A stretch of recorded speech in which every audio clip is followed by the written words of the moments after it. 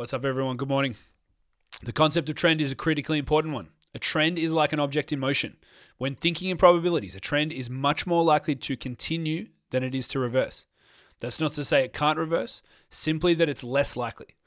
Whether you're starting a business, changing careers, playing poker, or you're a trader within financial markets, understanding the probabilities or the odds is of supreme value. And in most cases, you would prefer to get on the side of the probabilities. That is to say, if something had a 60% hit rate, meaning 6 out of 10 times you'll win with a given strategy, you would much prefer that than something with a 30% hit rate. The human brain typically struggles with this, but we're often best served by viewing success over a series of attempts rather than just a single one. Just like at the gym, you don't go to the gym once, fail to get a six-pack, and then give up. The process of conditioning the body is one that is an accumulation of sustained effort over time.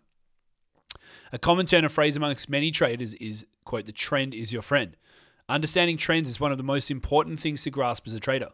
Trends can exist in multiple timeframes, from a 1 minute or 5 minute chart to a monthly or quarterly chart. There are much larger patterns and trends at play that extend far beyond these and extend over hundreds of years, like the long-term debt cycle and the fourth turning. Patterns are an artefact of nature, and thus they are an artefact of human behaviour. We are nature, just as any other animal or organism that exists is too. The longer a pattern or trend has existed for, that is, the higher the time frame the trend can be confirmed on, the higher the signal typically is, and the higher the probability the trend would continue. An object in motion tends to stay in motion.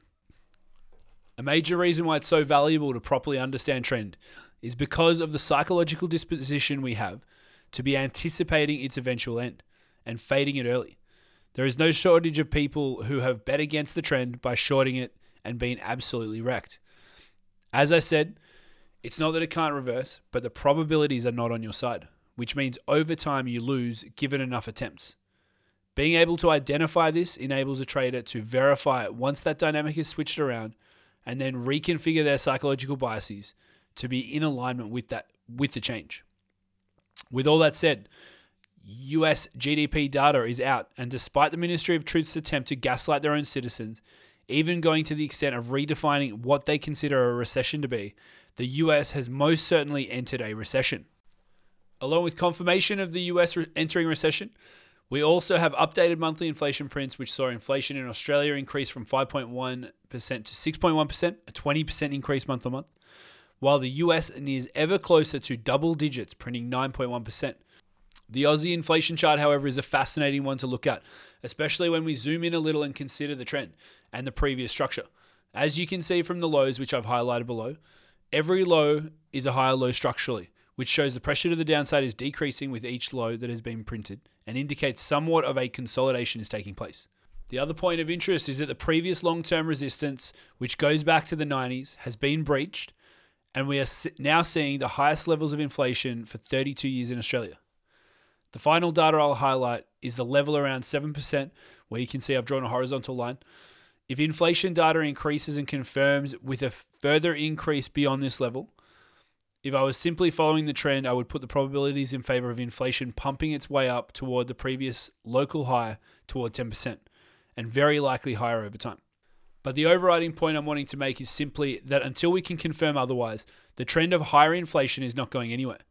That is not to say it cannot change, but until there are clear signs of a reversal in the data, this looks more like a major breakout than anything else, and much higher levels are more probabilistically likely.